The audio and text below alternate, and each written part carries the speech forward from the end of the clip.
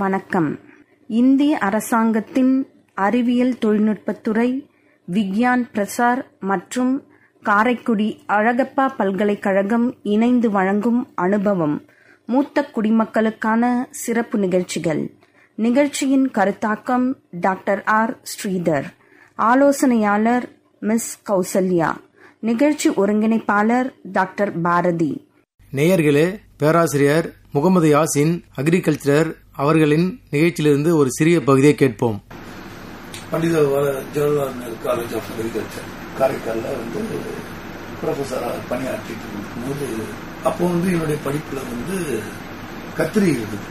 அதில் இதை தாங்கி உப்புத்தன்மை தாங்கி, ஏன்னா இப்போ கோஸ்டல் ஏரியா பார்த்தீங்கன்னா நிறைய கொஞ்சம் உப்பு அதிகமாக இருக்கும். பட் கத்திரி இன்றைய அவசியமான டெய்லி தேவைப்படும். எல்லாரும் காய்கறி சரி, ஹோட்டல் சரி, எல்லாத்துக்கும் அதுலயும் எப்படி தாங்கி வளரக்கூடியதுக்கு அப்படின்னு ஒரு ஆராய்ச்சி தான் நான் எம்எஸ்சில பண்ண, பிஹெச்டில பண்ணேன். பண்ணிட்டு என்ன செஞ்சேன்னா, நிறைய ரகங்கள் எனக்கு ICAR Indian council of agriculture research, அதுல எங்களுக்கு இந்த ஆராய்ச்சிக்காக எங்களுக்கு 7 லட்சம் 8 லட்சம் ரூபாய் பணம் கொடுத்தாங்க. அந்த பணத்தை வச்சு நாங்கள் நிறைய பண்ணோம். நிறைய கலெக்ட் பண்ணி அதை உப்பை நாங்களே ஏற்படுத்தி பண்ணி எந்த ரகங்கள் தாங்கி வளர்க்கலாம், 2வது மகசூல் குறையாம இருக்கும், இந்த ஆராய்ச்சியும் பண்ணி நாங்கள் கொடுத்துருக்கோம். இதை அடுத்த வரவங்க நம்ம பண்ணிருந்தாங்க. அந்த மாதிரியான ஆராய்ச்சிகளை நம்ம பண்ணும்போது எந்தெந்த பகுதி, அதாவது தோட்டக்கலைன்னு எடுத்தீங்கன்னாக்கா, தோட்டக்கலை உதாரணமா வாழ போறதுன்னா தோட்டக்கலை பயிர் எல்லாமே அதிக லாபம் தரக்கூடியது, நெல்லோட இருக்கும். அப்படி இருக்கும்போது எல்லாமே தோட்டக்கலை போடலாம்ல. உங்களுக்கு கேட்போம், சார் நீங்க சொல்றீங்க சார் தோட்டக்கலை 3 மடங்கு லாபம் கொடுக்கும், 4 மடங்கு லாபம் கொடுக்கும். அப்படி இருக்கும்போது எல்லாமே தோட்டக்கலை பயிர் செய்வாங்க, ஏன் வரல? அந்த கேள்வி எனக்கு கேட்பீங்க.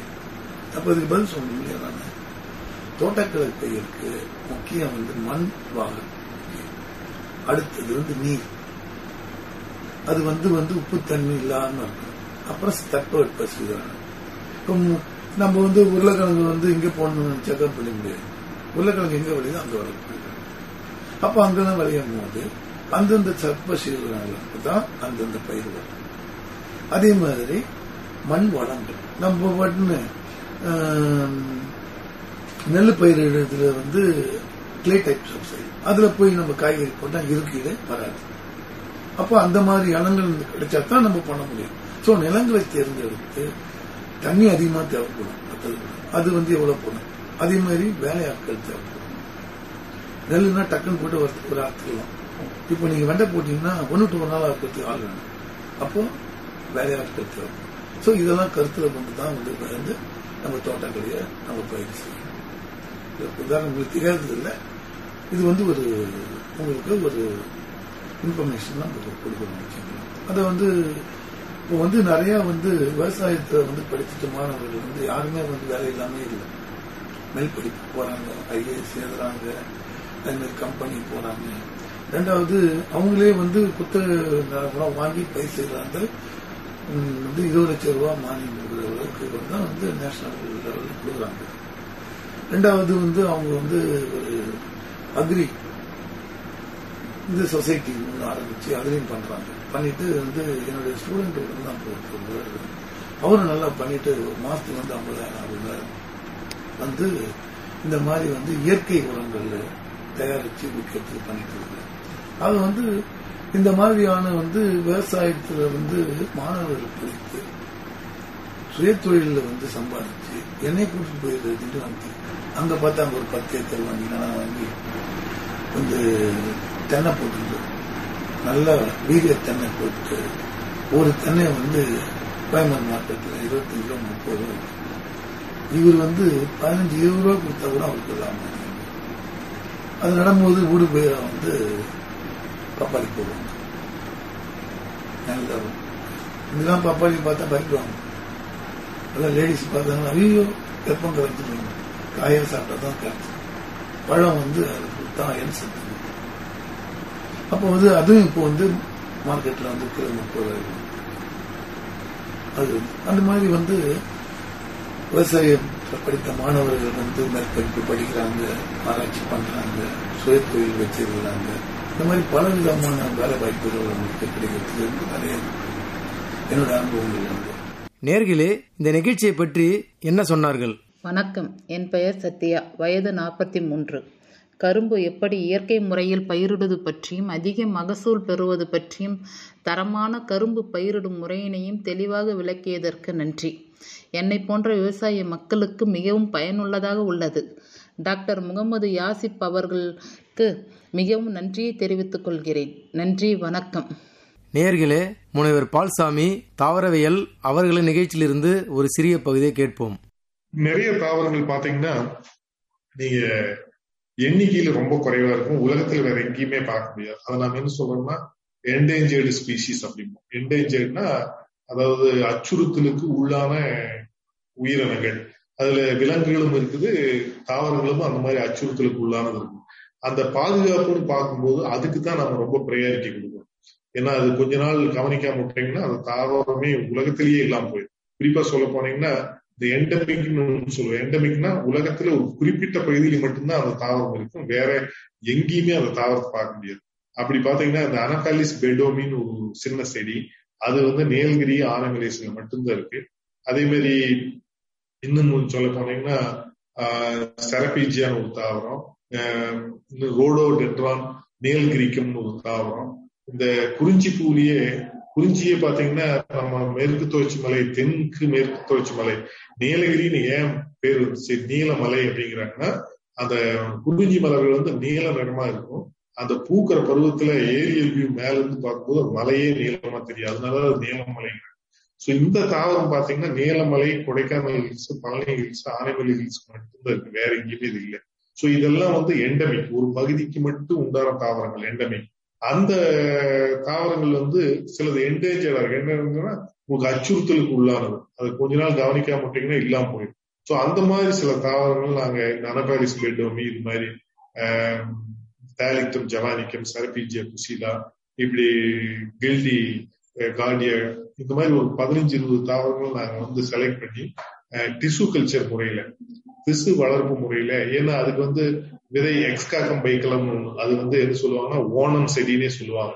அது ரொம்ப ஷார்ட் பீரியடு. இந்த கேரளாவில் ஓணம் வர்ற மாசத்துக்கு ஒரு 15-20 நாளைக்கு முன்னால வரும். ஓணம் முடிஞ்சு ஒரு 10 நாள்ல அந்த செடி எல்லாம் போயிடும். மீதி நாளெல்லாம் இருக்கும், ஆனா அது விதையாவோ அல்லது கிழங்காவோ இருக்கும். மறுபடியும் அந்த ஓணம் பண்டிகை அப்பதான் வரும். சோ அந்த மாதிரி தாவரம் அதுவும் எண்டமிக் தான், கிரிட்டிக்கலி என்டேஞ்சர்ட். சோ இந்த international union for conservation of nature and natural resources யுனெஸ்கோவில் ஒரு பாடி, அது ஒவ்வொரு வருஷம் எந்தெந்த தாவரங்கள், விலங்குகள் இந்த மாதிரி என்டேஞ்சர்டு கேட்டகரியில் இருக்கு. என்டேஞ்சர்ட்னா அதுல நிறைய கேட்டகரி இருக்கு. ஒண்ணு கிரிட்டிக்கலி என்டேஞ்சர்டு, இன்னொன்னு என்டேஞ்சர்டு, அப்புறம் வல்னரபிள், இப்படி எல்லாம் இருக்கு. கிரிட்டிக்கலி என்டேஞ்சர்ட்னா ஒரு லாஸ்ட் 10 இயர்ஸ்ல 80% பாப்புலேஷன் காணாம போயிருக்கும். ஏதாவது ஒரு செடிக்கு கடந்த 10 வருஷத்துல 80% இல்லாம போயிருந்ததுன்னா அதுக்கு பேர் கிரிட்டிக்கலி என்டேஞ்சர். என்டேஞ்சர்ட்னா கடந்த 10 ஆண்டுகள்ல 50% பாப்புலேஷன் அந்த செடி இல்லாம போயிருக்கு, குறிப்பிட்ட செடி இல்லாம போயிருந்தா அது என்டேஞ்சர்டு. வல்னரபிள் அப்படின்னா கடந்த 20 ஆண்டுகள்ல 50% இல்லாம போச்சுன்னா அது வல்னரபிள். சோ இப்படி நிறைய கேட்டகரி இருக்கு. அதுக்கு தகுந்த மாதிரிதான் நம்ம பாதுகாப்பு முறைகளும் நம்ம டெவலப் பண்றோம். சோ நாங்க இந்த மாதிரி ஒரு 6-7 செடி, குறிப்பா சொல்ல போனீங்கன்னா இந்த நான் சொன்ன மாதிரி அனகாலிஸ் பெடோமி, இன்னொன்னு ஒரு செரபீஜியா, இப்படி ஒரு 4-5 பிளான்ட் அந்த என்டேஞ்சர்ட் கேட்டகரி. ஸ்மைலாக்ஸ் ஜைலானிக்கானது, அது ஒரு கிளைம்பர், அது ஒரு கொடி. அந்த சோலைக்காடுகள்ல அந்த பசுமை மரங்கள்ல இந்த கொடி படர்ந்திருக்கு. சோ இதெல்லாம் ரொம்ப அருகி வரும் தாவரங்கள், உலகின் மற்ற பகுதிகளில் நம்ம பார்க்க முடியாது. சோ இது ஏன் பாப்புலேஷன் கம்மியா போயிருக்கு அப்படின்னா அதனுடைய விதையினுடைய முளைப்பு திறன், அந்த என்விரான்மெண்டோட ஒத்து போகாது, இப்படி பல காரணங்கள்னால அது இல்லாம போச்சு. சோ திசு வளர்ப்பு முறையில நாங்க புரோட்டோகால ஸ்டாண்டர்டைஸ் பண்ணோம். அந்த பிளான்ட்டுக்கு எல்லாம் நிறைய பிளான்ட்டுக்கு இந்த மாதிரி டிஷ்யூ கல்ச்சர் யூஸ் பண்ணி நாங்க அதுக்கு டெவலப் பண்ணி அந்த புரோட்டோகால ஃபாரஸ்ட் டிபார்ட்மெண்ட் கொடுத்தோம். நீங்க இதைய பயன்படுத்திங்க, இந்த புரோட்டோகால் படி இந்த செடிகளை வளர்த்தலாம் அப்படின்னு சொல்லி கொடுத்தோம். 1-2 பிளான்ட் அட்டன் பண்ணி சக்சஸ் ஆயிருக்குன்னு சொன்னாங்க. நேர்களே, இந்த நிகழ்ச்சியை பற்றி என்ன சொன்னார்கள்? ஹலோ, என் பேர் எழிலரசி. என்னுடைய வயசு 58. நான் ஸ்கூல் எஜுகேஷன் டிபார்ட்மெண்ட்டில் டெப்டி டைரக்டராக ஒர்க் பண்ணியிருக்கேன். நிலா எஃப்எம்மில் ப்ரொஃபஸர் பாலுசாமி ரொம்ப அழகாக ஈகாலஜியை பற்றி பேசுகிறது ரொம்ப யூஸ்ஃபுல்லாக இருந்தது, ரொம்ப பயனுள்ளதாக இருந்தது. அதுக்காக நன்றியும் வணக்கத்தையும் தெரிவிச்சுக்கிறோம். நேயர்களே, முனைவர் ராமானுஜம் தாவரவியல் அவர்களின் நிகழ்ச்சியில் இருந்து ஒரு சிறிய பகுதியை கேட்போம். ஜென்ரலா கொஞ்சம் எல்லாருமே ரிட்டையர் ஆனதுக்கு அப்புறம் ஓரமா ஒதுங்கி வீட்டுல உட்காந்துடுறாங்க. அவங்க ஏதோ ஒரு டிப்ரெஷன்ல இருக்க ஆரம்பிச்சிடுறாங்க. எப்படி முதுமை காலத்தை ரிட்டையர்மெண்ட்டுக்கு அப்புறம் இருக்கிற பீரியட ஒரு மனநிறைவோட வாழ முடியும்? அதுக்கு நீங்க என்ன பயன்படுத்துறீங்க? அந்த டிப்ஸை மத்தவங்களுக்கு சொன்னா கொஞ்சம் நல்லா இருக்கும் சார். முதல்ல நீங்க நம்முடைய வாழ்க்கை முடிந்து விட்டது என்று நினைக்காதீங்க. வாழ்க்கையை வாழ்ந்து கொண்டிருக்கிறோம். ஒவ்வொரு கணத்தையும் வாழ நினையுங்கள், வாழுங்கள். அப்போதுதான் உங்கள் வாழ்க்கையை உங்களால் வாழ முடியும். என்றைக்கு கடல் அலை ஓய்வது, நீங்கள் நீச்சல் இருப்பது. ஆகவே துன்பங்களும் துயரங்களும் உங்களை சுற்றி கொண்டுதான் இருக்கும். ஆனால் அந்த துயர மேகங்கள் உங்கள் தலையிலே கூடு கட்டி விடாமல் பார்த்துக் கொள்ளுங்கள். ஆகவே நீங்கள் எல்லாவற்றையும் விட்டுவிட்டு சுற்றி இருக்கின்ற இயற்கையை நேசியுங்கள், சுற்றத்தாரை நேசியுங்கள், ஊராரை நேசியுங்கள். அத்தனையும் நீங்கள் நேசிக்க பழகிவிட்டால் உங்களுக்கு கோபதாபங்கள் மறைந்து மனம் பறந்து வாழ்க்கை ஒரு சுகமான அனுபவத்தை கொடுக்கும். ஆகவே நீங்கள் வாழ்க்கையை நேசிக்க தொடங்குங்கள் என்பதுதான். தொடங்க வேண்டாம், ஏற்கனவே நேசித்துக் கொண்டிருப்பீர்கள். அது முடிந்து விட்டது என்ற எண்ணத்தை நீங்கள் துறந்து விடுங்கள், மறந்து விடுங்கள். தொடர்ந்து நீங்கள் வாழ்க்கையை நேசியுங்கள். அதுதான் முக்கியம். நன்றி சார். இந்த கொரோனா காலத்துல இளம் வயதினரே ரொம்ப உடல்நல பிரச்சனைகளால சமாளிக்க முடியாம கஷ்டப்படுறாங்க. வெளியில ஆக்டிவா வேலை செய்ய பயப்படுறாங்க. நீங்க உங்களோட இந்த 70 வயதுக்கு மேற்பட்ட வயதுலயும் உங்க ஆரோக்கியத்தை நல்லா வச்சுக்கிட்டு சமுதாயத்துக்கு இன்னும் பணிபுரியறீங்க. உங்க ஆரோக்கியத்தை கண்ட்ரோல்ல வச்சுக்கிறது, நல்லபடியா வச்சுக்கிறதுக்கு நீங்க என்ன மாதிரியான விஷயங்கள் செய்யறீங்க அப்படின்றத எங்களுக்கு கொஞ்சம் சொல்லுங்க. உடம்பார் அழியின் உயிரால் அழிவர் என்று ஏற்கனவே எச்சரித்து விட்டுத்தான் போயிருக்கிறார்கள் நம்முடைய முன்னோர்கள். ஆக உடல் நலத்தை வேண்டுமானால் உடற்பயிற்சி செய்ய வேண்டும் என்று சொல்வார்கள். செய்து கொண்டுதான் இருந்தோம். நீங்கள் சொன்னதை போல நம்முடைய இயக்கங்கள் முடங்கி விட்டன இந்த கொரோனா காலத்துல. அது நமக்கு மட்டுமல்ல, இந்த சின்னஞ்சிறுவர்களை நினைத்தால் ரொம்ப பரிதாபமாக இருக்கிறது. ஏனென்றால் அது சிட்டுக்குருவியை போல ஓடி திரிந்து கொண்டிருந்த அந்த சிறுவர்களை நீங்கள் 4 சுவர்களுக்குள் முடக்குகின்ற பொழுது அவர்களுடைய மனம் பாதிக்கப்பட்டு விடுகிறது. அதை நான் என்னுடைய வீட்டிலேயே கண்ணார கண்டிருக்கிறேன். என்னுடைய பேரனும் பேத்தியும் விளையாடுவதற்கு இடமில்லாமல் என்னைத்தான் அழைத்துக் கொண்டிருப்பார்கள். வாருங்கள் விளையாடலாம் என்று. நல்ல வேளையாக என்னுடைய மொட்டை மாடியானது மிகவும் பெரியது. ஏறத்தாழ ஒரு பாதி மைதானம் போலவே இருக்கும். அதிலே நாங்கள் ஓடி ஆடி விளையாடுகின்ற ஒரு வாய்ப்பு எங்களுக்கு கிடைத்தது. ஆகவே அவர்களையும் என்னால் மகிழ்ச்சியாக வைத்திருக்க முடிந்தது. என்னுடைய நடைப்பயிற்சி வழக்கமாக அரை மணி நேரம் இருந்து ஒரு 3/4 மணி நேரம் வரையிலே கடலோரத்திலே நான் நடைப்பயிற்சி செய்வது வழக்கம். அல்லது இங்கே இருக்கின்ற விமான தளத்திலே நடைபயிற்சி செய்வானிலே தொடர முடிந்த காரணத்தால் தான் எனக்கு இருக்கின்ற உடல் உபாதைகள் என்று சொன்னால் எனக்கு முடக்குவாதம் இருக்கிறது. அது என்னால் வந்ததல்ல, என்னுடைய பெற்றோர்கள் எனக்கு கொடுத்த கொடை என்று தான் நினைக்க வேண்டும். அதை வைத்து சமாளிப்பதற்கு இந்த உடற்பயிற்சி தான் என்னை இன்னும் உற்சாகமாக வைத்திருக்கிறது. ஆகவே நீங்கள் முடிந்த அளவிற்கு உடற்பயிற்சி செய்யுங்கள். நம்மால் நடக்க முடியவில்லை என்று நினைக்காதீர்கள். கடுமையான உடற்பயிற்சி செய்ய வேண்டும் என்று யாரும் நினைக்க வேண்டாம். நம்முடைய வயதுக்கு தகுந்தவாறு நிறைய நீங்கள் இந்த காணொலி காட்சிகளே பார்த்திருக்கலாமே. உட்கார்ந்த இடத்திலேயே நம்மால் செய்யக்கூடிய உடற்பயிற்சிகள் எண்ணற்றவை இருக்கின்றன. அவைகளை செய்யலாம். இதை பற்றி நீங்கள் உங்கள் உடலை முடுக்காக வைத்திருப்பதை மூலமாகவே உங்கள் உடல் நலத்தை பேண முடியும். ஆகவே தயவு செய்து நீங்கள் வீட்டுக்குள் முடங்கி விடாமல், அப்படியே முடங்கி விட்டாலும் ஒடுங்கி விடாமல், கூடிய வரையிலே நீங்கள் உடல் இயக்கத்தை சுறுசுறுப்பாக வைத்துக் கொள்ளுங்கள் என்பதுதான் என்னுடைய வேண்டுகோள், என்னுடைய யோசனையும் கூட. நன்றி சார். நீங்களே இப்போ சொல்லும் போது நிறைய சொன்னீங்க, நம்ம காணொலி மூலமாலாம் உடற்பயிற்சி எல்லாம் தெரிஞ்சுக்க முடியும்னு. சோ டெக்னாலஜி நிறைய இப்போ டெவலப் ஆயிருக்கு. வீடியோ காலிங், போன் மூலமாவே நம்ம ஆன்லைன்ல பணம் அனுப்புறது, அதெல்லாம் இப்ப முன்னாடி எல்லாம் மணி ஆர்டர் இருந்துச்சு. இப்ப பணம் அனுப்புறதெல்லாம் ஒரு உடனே நம்ம பண்ண முடியுது. இந்த மாதிரி நிறைய டெக்னாலஜி டெவலப் ஆயிருக்கு இல்லைங்களா சார்? இதெல்லாம் நீங்க பயன்படுத்துறீங்களா? இதுல எந்த டெக்னாலஜி எல்லாம் நீங்க பயன்படுத்துறீங்க சார்? நிச்சயமா. நீங்க தொழில்நுட்பம் இன்றைக்கு விரிந்து கொண்டே போய் கொண்டிருக்கிறது. நீங்க வெர்ச்சுவல் மீட்டிங் சொல்லி கொஞ்ச நாளைக்கு முன்னாடி கூட தொலைக்காட்சியில பார்த்திருக்கலாமே. இந்த கொரோனா காலத்தினால் நேரடியாக பட்டமளிப்பு விழாவை நடத்த முடியவில்லை. அப்படிப்பட்ட ஒரு சூழ்நிலையில வீட்டிலே இருந்த மாணவர் சென்னையிலே இருக்கின்ற அரங்கத்திலே விருந்தினர் முன்னால் நின்று பட்டத்தை வாங்கி கொண்டு வீட்டுக்கு போய் விடுகிறார். இது எப்படி சாத்தியமானது? தொழில்நுட்பம் தான். இப்போது கூட பாருங்கள், நான் இங்கே ஒரு இடத்திலே இருக்கிறேன், நீங்கள் வேறு இடத்திலே இருக்கின்றீர்கள். என்னுடைய உரையை நீங்கள் பதிவு செய்து நாளைக்கு நீங்கள் ஒலிபரப்ப போகின்றீர்கள். அது எப்படி சாத்தியமானது?